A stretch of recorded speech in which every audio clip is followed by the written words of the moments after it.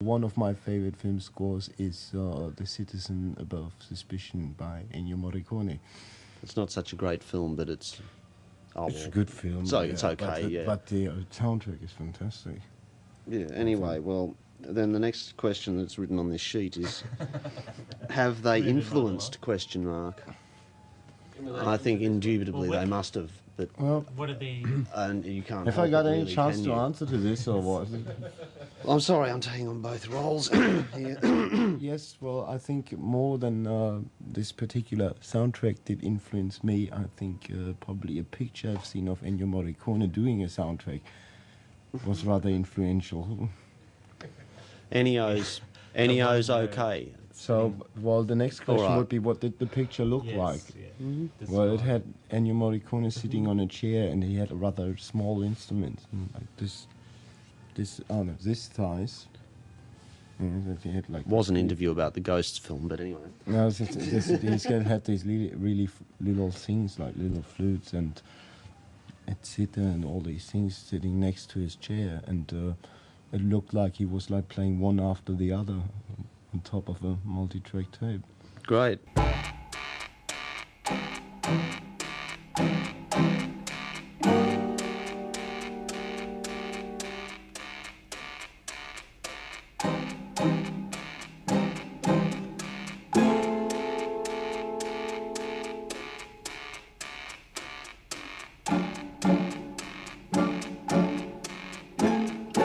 Opposing the government and opposing the Conservatives. I'm afraid it's the hard left who want to tighten their control. They want to sideline moderate voices. I don't think anybody should be surprised about that is the nature of the hard left. And of course we know that the hard left famously cannot tolerate any dissent. Who are the hard left, Chris? Well, we know who the hard left are in the ascendancy within the Labour Party who associate with the hard left. You just said that we were right to right wing. The hard left agenda, printing money, nationalisation without compensation, that sort of hard left-wing position. Hard left, the hard left, the hard left, and the hard left, the hard left, the hard left, hard left, hard left, the hard left, and the hard left, hard left, the hard left, hard left, hard left, hard left, hard left, the hard, the hard left, left, the hard left, the hard left, hard left, hard left, the hard, the hard left, left, the hard left, left, the hard left, and the hard left, hard left, the hard, hard left, the hard, the hard left.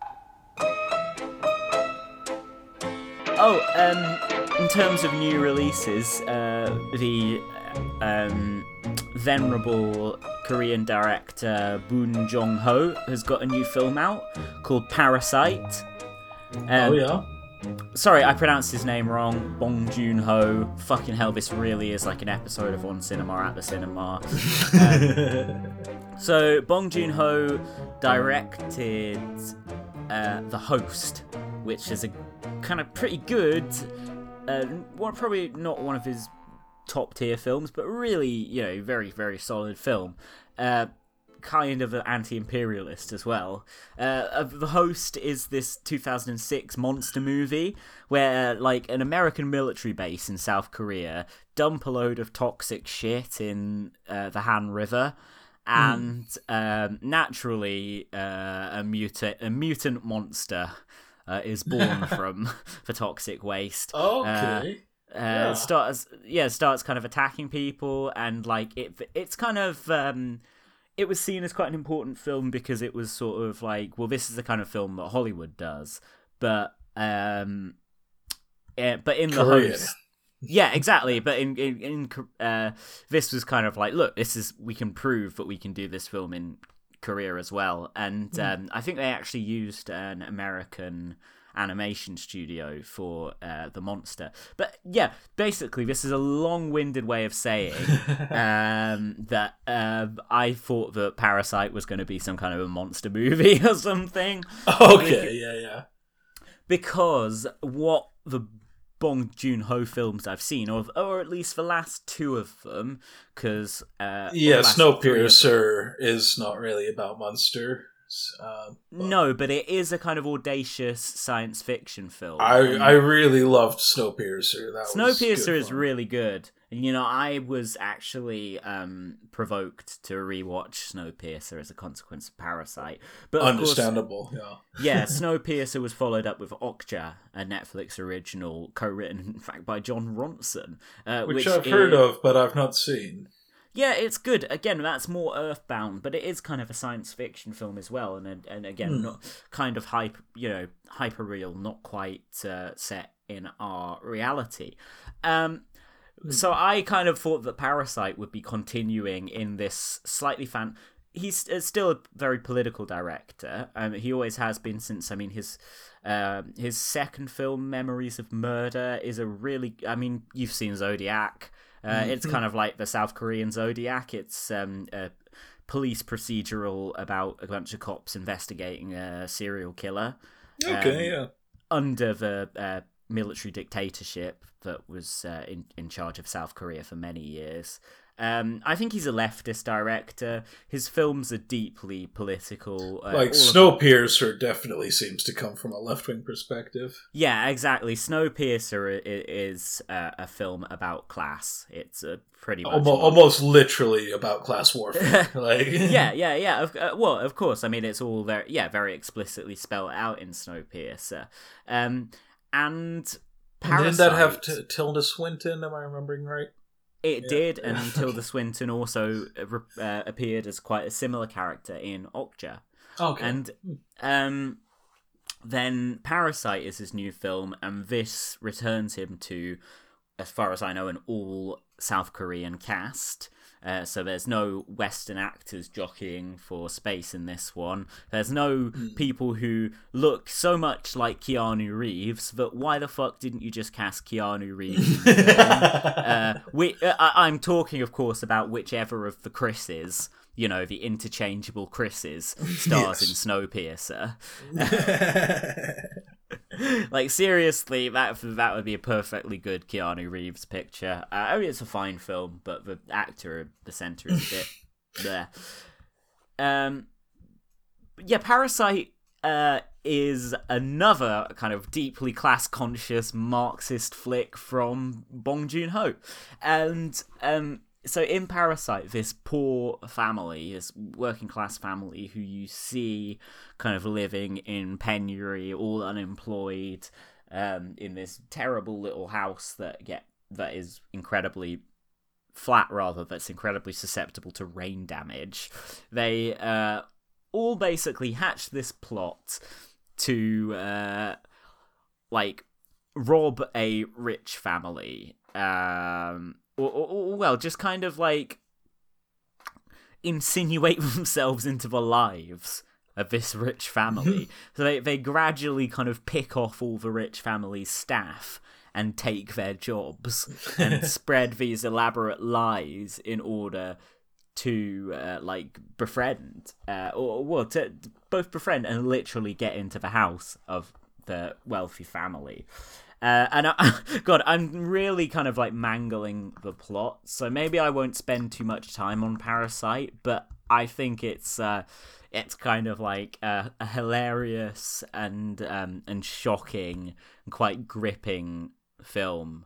It's Wikipedia says a dark comedy thriller film, and that sounds about right, but I think it's very explicitly a satire about class, and about as explicitly about class as Us and Them. So, very much so. Okay, yeah. And unlike Snowpiercer, well, don't get me wrong, shit gets twisted in this fucking film. It is situated in the world that you and I live in. It's not some sci-fi Korea, kind of post-apocalyptic thing. Yeah, okay. No, but it's I really, really rate Bong Joon-ho really, really highly. I mean, I think this film is great, and Okja and Snowpiercer, The Host, and Memories of Murder, all the ones I've seen are really strong pieces of work. So whether his next film is another South Korean one or another international production, I think it will be exciting to see where he goes from here, and if it is just another kind of fucking Marxism fest. Yeah, I mean, there's a lot of interesting Korean cinema, but I'm a big fan of this director, and I haven't seen Parasite yet, but I'm looking forward to it. Have you seen any of his other films? The one that comes to mind most easily, of course, is Snowpiercer. Yeah. But I am familiar. I've seen The Host a while back. Just discovering South Korean cinema recently for me, because I'd probably only seen a few films from there before, has been really eye-opening. It is just kind of like this whole other world of cinema, and for people used to Hollywood films and, you know, British and European films, you know, it's perfectly kind of like some of the most hard-hitting stuff that you're gonna see is coming from South Korea, you know, like politically conscious movies and, you know, adult violence and sexuality and themes. You know, it seems to be a really kind of like vibrant scene, I guess. But then this is just me kind of giving an overview of like all of South Korean cinema. I don't know if there's particular eras where it's better than others or anything. What was there? Damn it, I'm trying to. Okay, I saw The Devil. You've seen that, haven't you? Oh, I swear we've talked about it at some point. That must be somebody else. Oh wait, did I see? I saw that. Hang on. I could be completely wrong. It's like about a serial killer, and their version of the FBI is trying to catch him or whatever. No, I did. You know, I might have even downloaded that film. So yeah, I'll watch that film. You know, because I've not seen it. I watched The Wailing, which I think some people have compared to I Saw the Devil. Okay, yeah, no, this is directed by Kim Ji-woon, and I've seen quite a few of his films. There was A Tale of Two Sisters, which is a fairly famous one. I've heard that's very good, yeah. Less famous, I think his first film ever was The Quiet Family, 1998. It's a dark comedy thriller where this family runs a hotel in the middle of nowhere and their guests start dying either accidentally or by suicide. Hate when that happens. And they have to cover it up because it looks too suspicious, and it's a comedy of errors, but it's also extremely bleak. So it's an interesting one. It's a good film. I see Kim Ji-won has gone to Hollywood and done a movie with Arnold Schwarzenegger called The Last Stand. Okay, yeah. You know what? I've not seen that. I watched a little bit of The Last Stand in the background of like when I was writing an essay or something. I just wanted some mindless shit on in the background. Sure. I think Harry Dean Stanton is in it for like 2 minutes and gets murdered by Arnie. I'm not entirely sure if that's what happened, but that might have been all of the film that I watched. But yeah. Anyway, no, especially his South Korean films sound really good. How are you, Sheriff? Old. Who the hell are you? I'm the sheriff.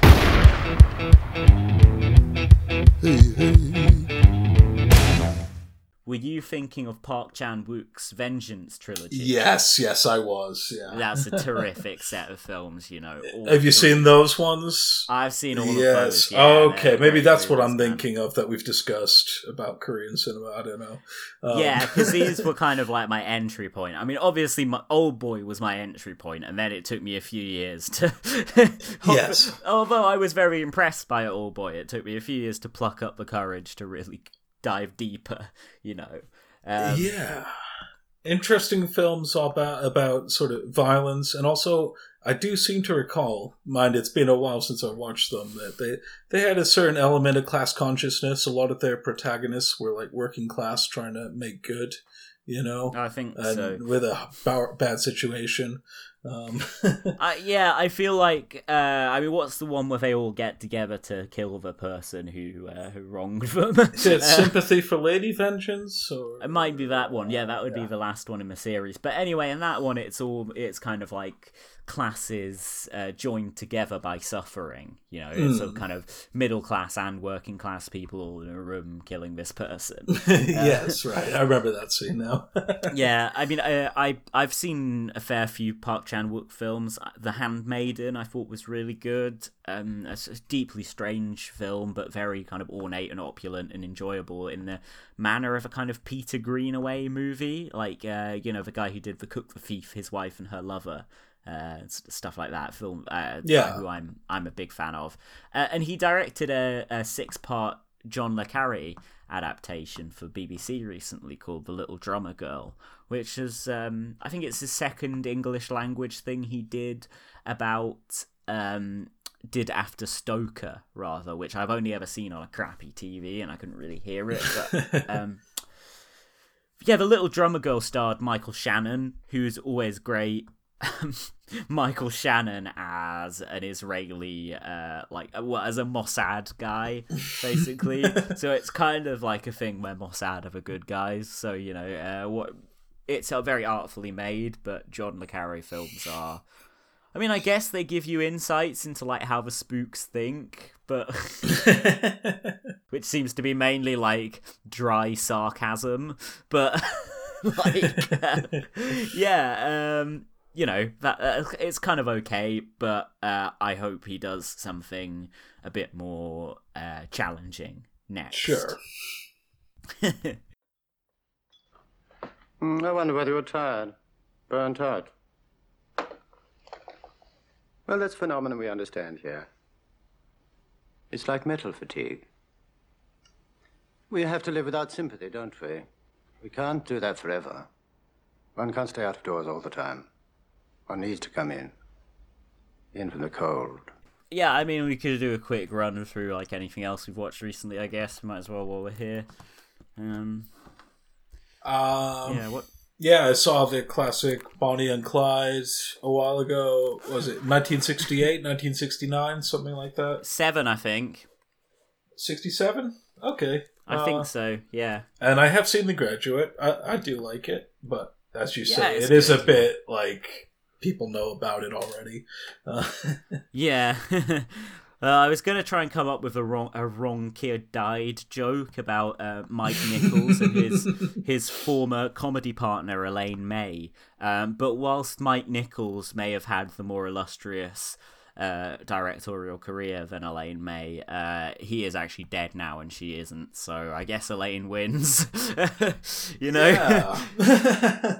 just what I'm saying, I've kind of got more of a soft spot for Elaine May's films than I have for really any Mike Nichols stuff. But I think Bonnie and Clyde is a pivotal movie because you can trace an awful lot of the rollicking, fucking taboo-busting feel of New Hollywood back to that movie. It certainly is one of those films that, at least our film studies course credited with ending, the old Hollywood system.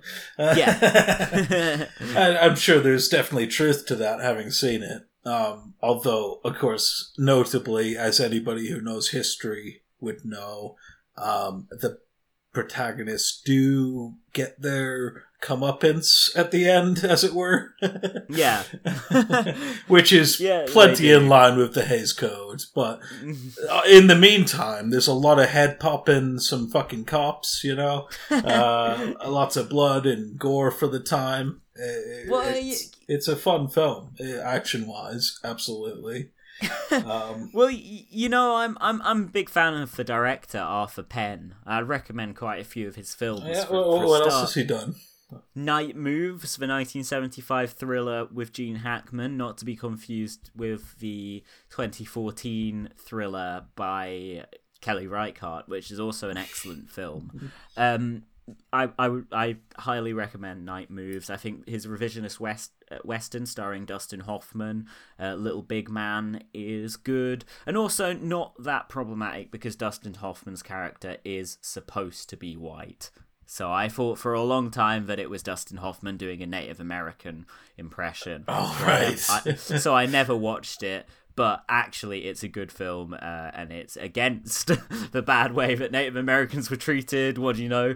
And Dustin Hoffman is a white guy in it, so that is okay then. The Chase, his 1966 film starring Brando, is pretty good. Oh, yeah, okay. Early Robert Duvall performance as well in that. Then you got also starring Brando, who I gotta be honest is fucking terrible in this film. The Missouri Breaks from 1976, which is a western in which Jack Nicholson plays, probably a slightly meatier role than Brando and is good in it. And Alice's Restaurant, worth a mention as well, which took me a long time to seek out. It's based on the 20-minute Arlo Guthrie folk epic.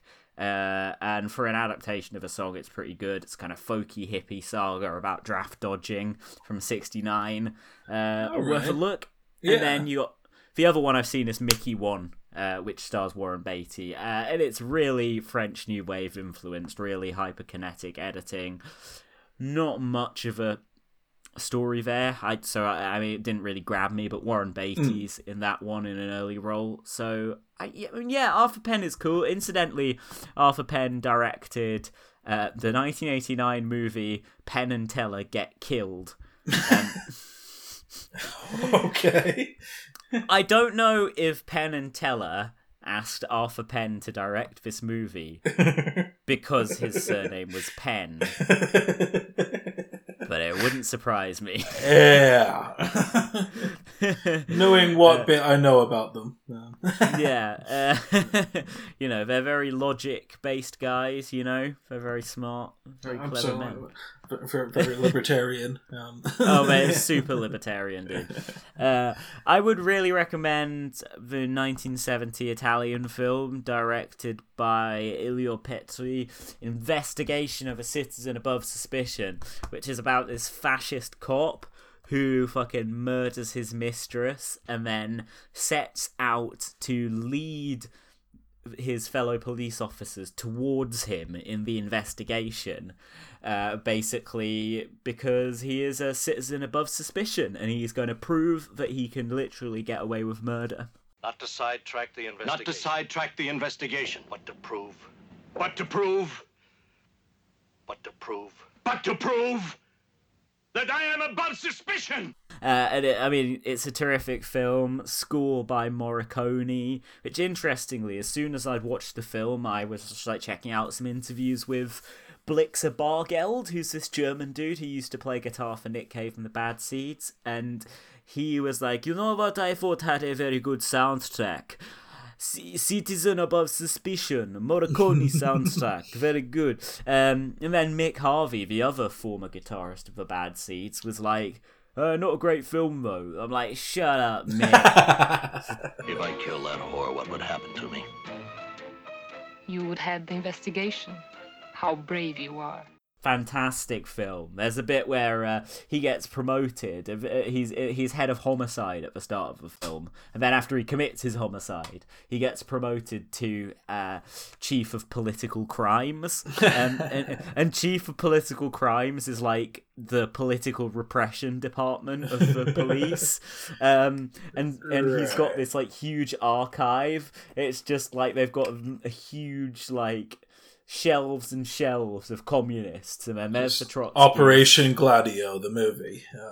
Well, basically, yeah. I mean, it's about that politically tumultuous period in Italian history. The years of lead, and I mean, like. It's great when they're going through the archive and they've just got all, like just shelves and shelves of files on communists, and then they've got all the individual groups as well. Like they've got Maoists, Trotskyists. Break them into every individual flavor. Yeah, exactly. And then a much smaller section of fascists. They kind of are fascists in this film, so it's a bit kind of like, presumably these are the bad fascists, we're the good ones. Yeah, at one point, one of his subordinates is telling him about about all the graffiti that's been left up, and he's like, we've taken down all these like left-wing slogans and etc. And he said there has been an uptick in anti-Stalin graffiti, which of course we have been instructed not to remove. I mean, it's really a lot of those Italian films from that era have a really, really, really strong political conscience. You can commit any crime you want. They'd never catch you. Stuff like Investigation of a Citizen Above Suspicion is, that much more I guess, a kind of much more Technicolor period in, using a phrase not literally, in Italian cinema, in that the Westerns had happened and there were all these very Marxist films getting made. You know, Pasolini was directing by this point as well. I watched Salo a few months ago. Yeah, I watched Salo actually not that long ago. Oh, really? I thought you watched it a while back, didn't you? It was several months ago now. Okay, yeah. But not further than that, because it was just before our friend Juliet Jakes did an episode of her Sweet 121 podcast about it. So I watched it inspired by that. I found it a very grueling watch, but I thought it was wonderful satire. It's like, yeah, the fascists. You know what it reminds me of? You know the joke, the aristocrats. Yeah, you just pretty much the most grotesque thing you can think of. It's like not particular. I mean, it is a very intellectual film. It's beautifully written. You know, Pasolini was a poet as well as a filmmaker, and it does show. You know, he was a jack of all trades. But I mean, at its basest level, it's just like the fascists are these depraved fucking perverts, you know, which is true. Which is absolutely right, and is good satire, and I fully endorse. Yeah, it's unflinching, I'll say that, yeah. Oh. Yeah, and unlike me when I was watching it, you know. Oh, God, they're eating shit now. Oh, you know. But actually, you know, Investigation of a Citizen Above Suspicion, it's 5 years before Salo, but it feels like of a piece with it in a way, in that it just it shows the kind of depravity of these people, you know, just the ruling class mindset. Yeah. I mean, the character in Investigation Above Suspicion is insane. He's deeply erratic. At the end, he confesses to his crime to like the rest of the police chain of command, and they don't believe him. He does it like American Psycho. Yeah, he does. I mean, this film it's better than American Psycho, and it's it predates that by about 15. Yeah. But the book by about 15 years, I think. But I'm the murderer. I'm the murderer.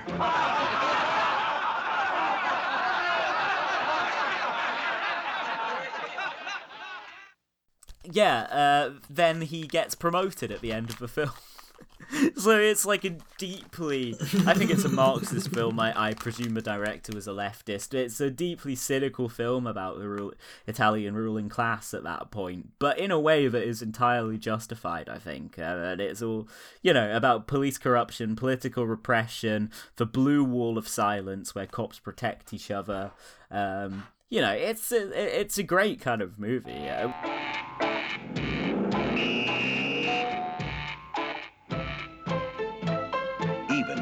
Jumps a red light. The police salute.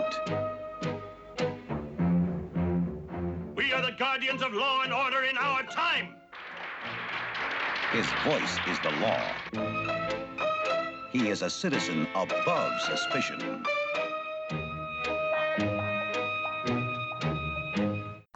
So, I mean, that would be the single best film I watched recently.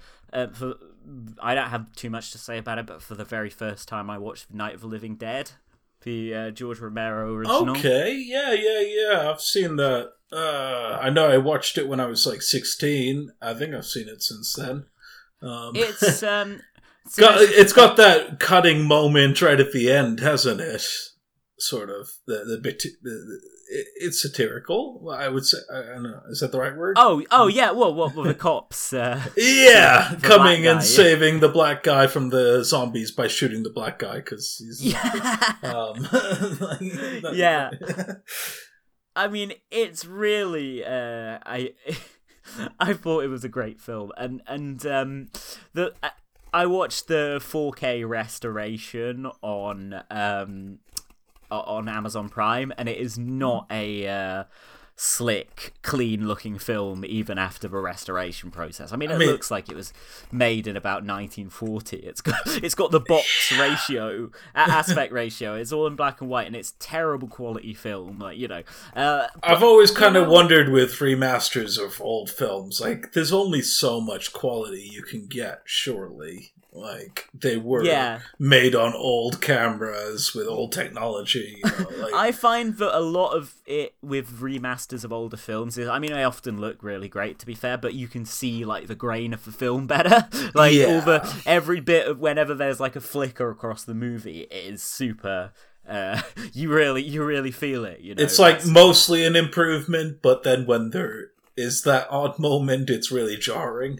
Yeah. Well, I mean, I think it was on. No, it was actually a like 7 gig Blu-ray rip or something that I downloaded, which thankfully had hard-coded British subs.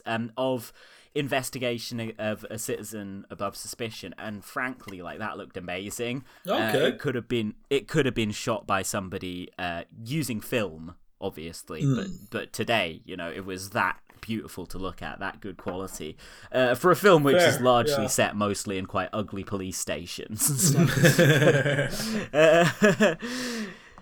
It depends a lot, I guess, on what you're working with. If you've got the original film, I bet you can probably do a lot of stuff with it. I don't know what the people with Night of the Living Dead had access to. I don't know. I don't know much about the making of it, but I presume it was like an independent production, and it's dazzlingly innovative and you know, gripping as a horror film for as what I presume is quite a low budget operation. Yeah, it was all set in pretty much one room, more or less, apart from like the introduction and and it's more of like a psychological thriller than you would think. Going back, I don't know, the remake of like Dawn of the Dead and all that, and like if you're expecting that kind of zombie action, it's definitely not that movie. But... Yeah, well, they didn't really have the facilities to do gore in it. Occasionally, you get what looks like, you know, animal carcasses which stand in for the people. But, I mean, you know, the fact that they couldn't do gore, it doesn't really fuck up the film, no. I'd say. If anything, I think it forced them to do a better script. I don't know. Yeah. It's very tightly made, Yeah, and the fact it all kind of takes place in this one house is you know, it's good. It's like a siege thriller, you know. Exactly, yeah. Yeah. You get inside the heads of these people and what they're thinking. It's intense. You're still afraid. Stop it now, I mean it. They're coming to get you, Barbara. Stop it. You're ignorant. They're coming for you, Barbara. Stop it! You're acting like a child! They're coming for you. Look, there comes one of them now. He'll hear you. Here he comes now. I'm getting out of here. Johnny!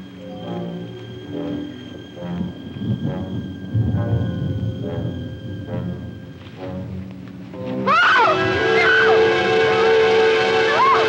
Johnny! Help me!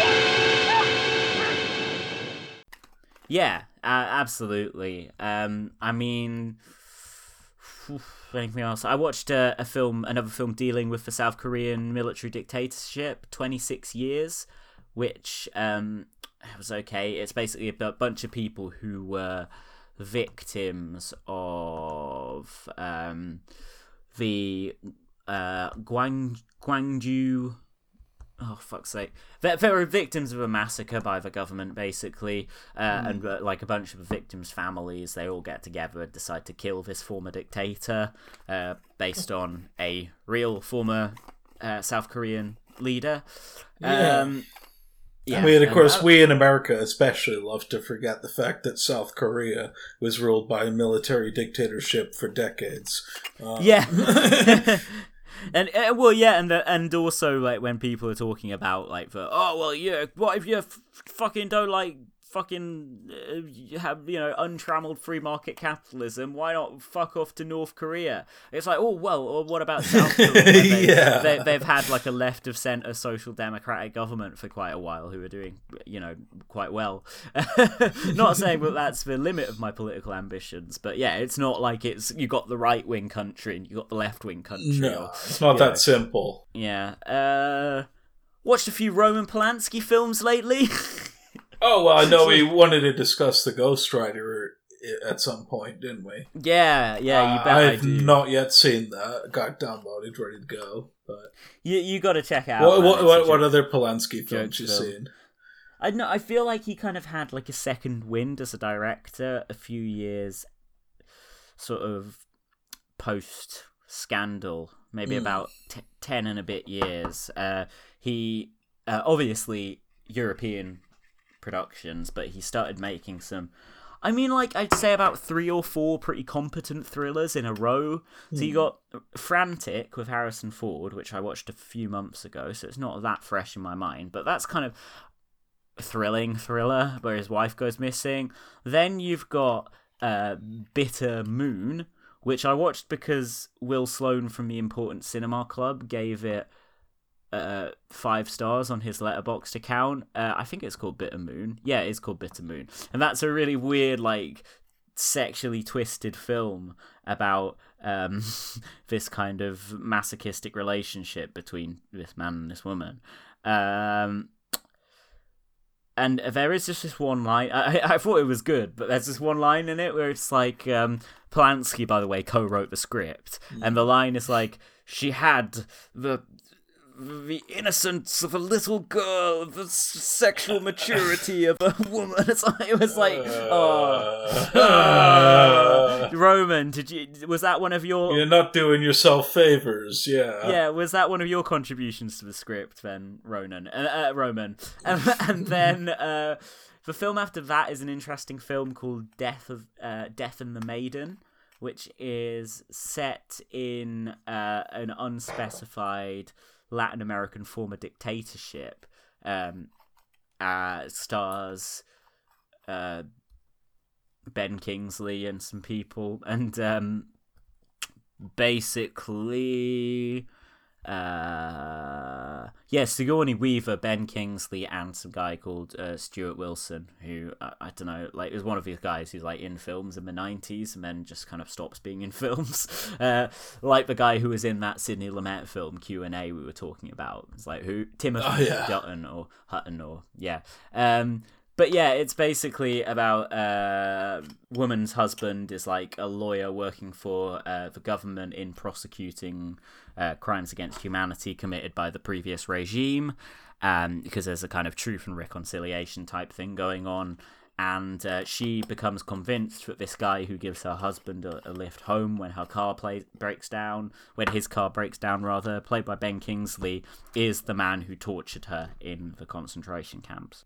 Yeah, that's super interesting, that film, actually. It's very stagey, but it's, again, a super gripping thriller. And then you've got The Ninth Gate, starring Johnny Depp, which is a silly film where Johnny Depp plays a book collector. It gets involved in some satanic shit. It's better than I remembered, actually, you know. That's what I'm saying, like 4 solid thrillers in a row from the man. But The Ghostwriter is the one that is really realpolitik material. That's the one that we need to get on. Strangely, the films from the last, 30 years of his that I know start with the next film, really. The Pianist? Yeah. Yeah, I've seen that. It's not a thriller, though, so it doesn't fit into my thesis. But certainly, as a Jew who has been obsessed with the Holocaust since I was about 7 or 8 years old, the Pianist was a very prominent film for me for a long time. Yeah, didn't Polanski win Best Director for that film at the Oscars? It was probably one of those where he was like, I'm not going to go get my Oscar. Yeah. I am absolutely certain that he would not have gone to get that Oscar. And of course, now he's been kicked out of the Academy for, well, obviously being a sex criminal and international fugitive. Oh, well, that's good, finally, after 40 years or so, yeah. Yeah, I mean, I'm not going to shed any tears for Roman, but I mean, I do think it's a little bit pathetic that, you know, that just the kind of, like, that they were giving him awards 25 years after he was committing statutory rape, and then now that the public is more turned against that kind of thing, exactly, they're like, and now events have caught up with them, and they're like, oh no, of course we've always hated Roman Polanski, you know, yeah. But I mean, yeah, I think he released he's got a new film playing, actually. He had a new film at the Venice Festival called J'accuse. Oh, yeah, yeah. Yeah, it's about being wrongfully accused of something. I wonder why he might like something like that, yeah. Yeah, well, it's kind of like Woody Allen with his like 3 different films about getting away with a terrible crime.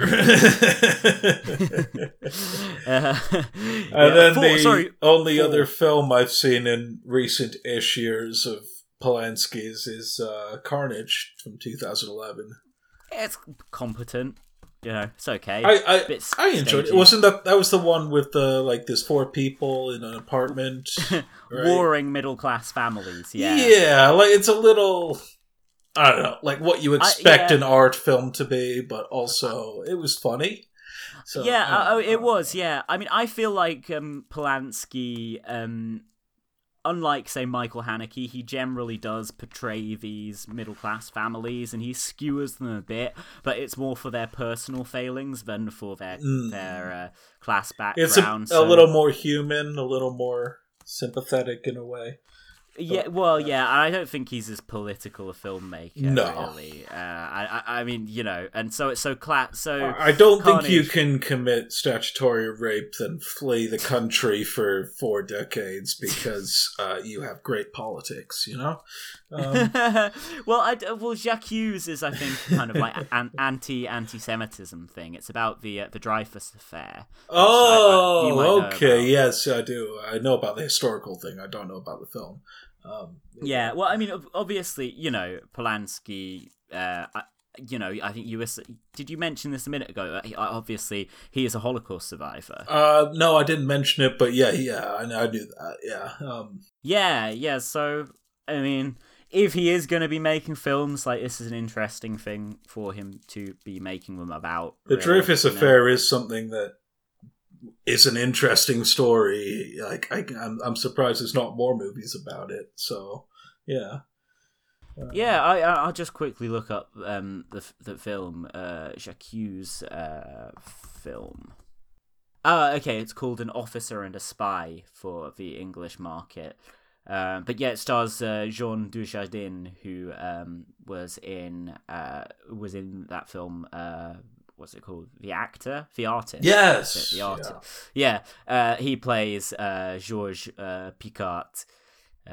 I think in France, like, Polanski is not like, it's not like, bad black mark on your career if you work with Polanski. It's like, Polanski, there's sexy films, yes. You know? J'aurai satisfaction. Va la trouver chez tes putes. Lâche. Traître. Sale juif! Yeah, Emmanuelle Seigner is in the film, as she is with almost all of Polanski's films. Emmanuelle Seigner is, of course, married to Roman Polanski. And, it's co-written by Polanski and Robert Harris, who, in fact, wrote The Ghostwriter. So it links thematically to what we will probably be doing for a future Realpolitik episode. But I've got to say, whenever Robert Harris is like mouthing off about Corbyn and stuff, I'm like, you have literally worked on 3 different projects with a convicted sex criminal. Like, are you really the man to be fucking, you know, just kind of throwing your political weight around? Right. All right, so, anything else? Any last thing to mention so we don't end on Polanski or anything? Sir, Don Rumsfeld is at the Pentagon on line 3. That? Mm-hmm. Yes, sir. Dick, are there still passenger planes in the air? I need rules of engagement. Well, let's get the president back online soon. You have authorization to shoot down any aircraft deemed a threat. Presidential authority? That is correct. All orders are Unidir. Unidir, sir? Unless otherwise directed. All right, I got one more film then. Vice by Adam McKay, who obviously is the director of both Anchorman movies, of Step Brothers, of The Other Guys, and more recently of The Big Short, which was his move into slightly more serious, let's be real, kind of Oscar baity material. Although always somewhat political, anyway. At least with, always political. I mean, I think The Other Guys and Anchorman 2 are actually better satirical movies than The Big Short. By all accounts of what people saw in that room on that terrible day, there was confusion, fear, uncertainty. But Dick Cheney saw something else that no one else did. He saw an opportunity. But anyway, he's actually put out a new film which kind of picks up where The Big Short left off, and it's hyper stylized. It's always kind of breaking the fourth wall and doing little comedy bits and stuff. But this time it's about Dick Cheney, who, to the film's credit, Adam McKay clearly absolutely hates. This is not a film for the age of, well, now that Donald Trump's in, I guess we need to just say how good the Bush all other administration Republicans was. are. Yeah. It is not. It is not this kind of let's launder the crimes of the past sort of movie. It is very much look at this evil cunt. He is just total pure evil. He has no redeeming features, and the government that he was in was just as evil as he was. So it's not a great movie, but it's kind of it's not really that melty. It's kind of just explicitly anti-Bush administration in what I thought was a really refreshing kind of way. Some of the performances in it quite funny. Steve Carell plays Donald Rumsfeld. Christian Bale is obviously Dick Cheney himself, put on a lot of weight for it. That's that's interesting. Film Chat Podcast did a great sketch actually where they got that recording of, I think it was on the set of The Dark Knight, it was some really shit film actually that Christian Bale did, like Terminator something around that time. It's him shouting at a sound man or something, just you should at least fucking do it professional, and he's kind of doing it in his American accent for the film and kind of in his own British accent, but basically Film Chat Podcast, in their episode reviewing this, they edited in them doing an impression of that guy who Dick Cheney shot in the face, and so they're like, oh, you shot me in the face, and Christian Bale's then you fucking, can you not even fucking, you need to apologize to me now, and they're like, but you shot me. So shout out to the Film Chat guys for that. The vice presidency is mostly a symbolic job. Right. I can see how that wouldn't be enticing to you. However, the vice presidency is also defined by the president. And if we were to come to a different understanding. Go on. I'm listening. Yeah, Vice was kind of okay. Friend of the show, Eddie Marsan, appears in it as Paul Wolfowitz. Eddie Marsan was actually interviewed around the time of the film in The Guardian, and they said, do you think Paul Wolfowitz was a bad guy? And he said, no, I think he was very concerned with spreading democracy around the world. Spreading democracy with bullets and stuff. Yeah. I mean, it's weird because if he'd have spoken to Adam McKay, I think Adam McKay would have said, no, he was a complete monster. But, like, no, but they weren't spreading democracy, Eddie. They were killing people. No, and they'd be like, nah, Tony Blair was great. Yeah, man, kind of funny film. Sam Rockwell plays George W. Bush. He's just kind of doing his thing. So it's kind of I gave it 3 stars. I didn't think it was great, but I thought it was kind of jokes, you know? Fair enough. So, yeah, you weren't too into it, but good premise, I guess. Yeah, passable film, man. It's got Jesse Plemons, who plays Todd the Psycho-Nazi in Breaking Bad. Oh, yeah. Yeah, he plays throughout the film, so he's like narrating the film, and you're like, who's this guy? Is he like Dick Cheney's son or something? Turns out, sorry, spoiler here, but it turns out he's the guy who gave Dick Cheney like his heart transplant when he was in a car accident. Yeah. So, Vice, maybe worth a watch for you, I don't know. I'll definitely check it out, yeah. Yeah. Alright, well, I think this has been Realpolitik movie roundup. I guess 5 bags of popcorn for everything. Yep. Cool. Content. I'm going to go and have this zoot that I just rolled now. Alright, man. Enjoy. Alright, man. Talk to you next time, man. Right, thanks, man. Bye. Okay, that's the show finished.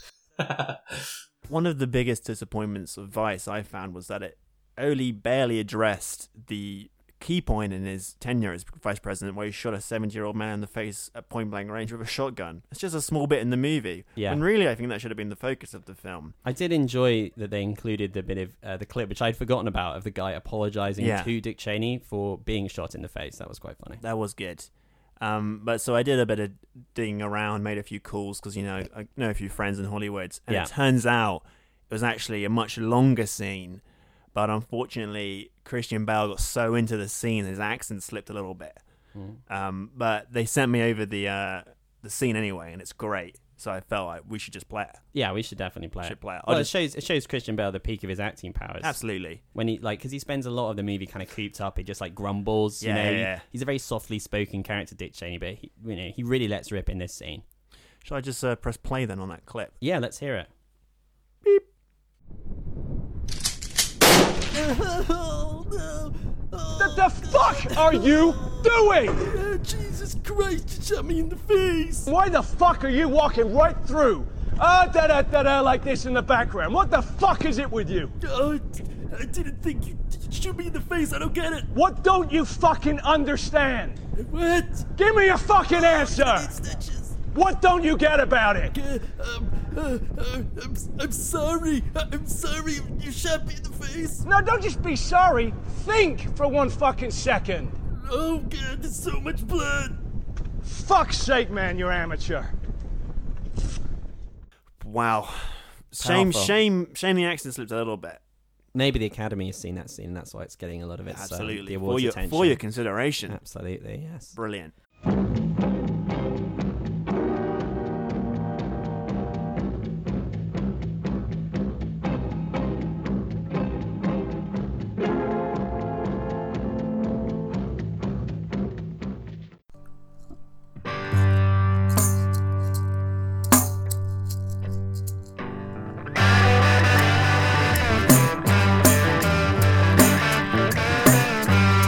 I'd like to go back home and take it easy. There's a woman that I'd like to get to know, living there. Everybody seems to wonder what it's like down here. Gotta get away from this day-to-day running around. Everybody knows this is nowhere. La, la, la, la. Everybody knows this is nowhere.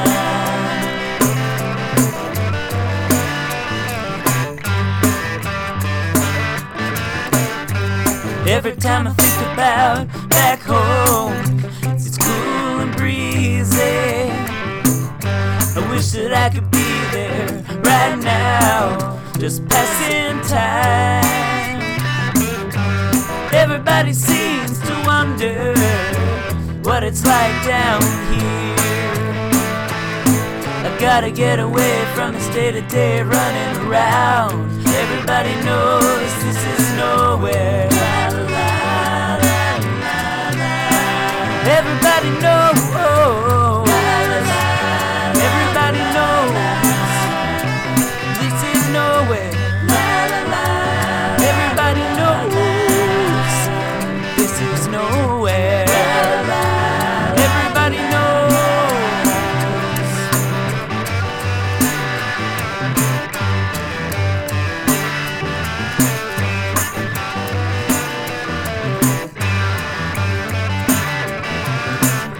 I think I'd like to go back home and take it easy. There's a woman that I'd like to get to know, living there. Everybody seems to wonder what it's like down here. I gotta get away from this day-to-day running around. Everybody knows this is nowhere. Everybody knows. Everybody knows this is nowhere. Everybody knows this is nowhere. Everybody knows this is nowhere. Everybody knows.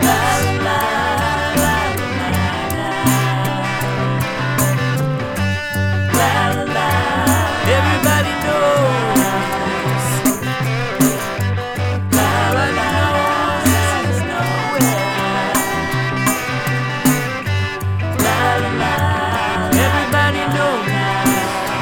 Everybody knows this is nowhere.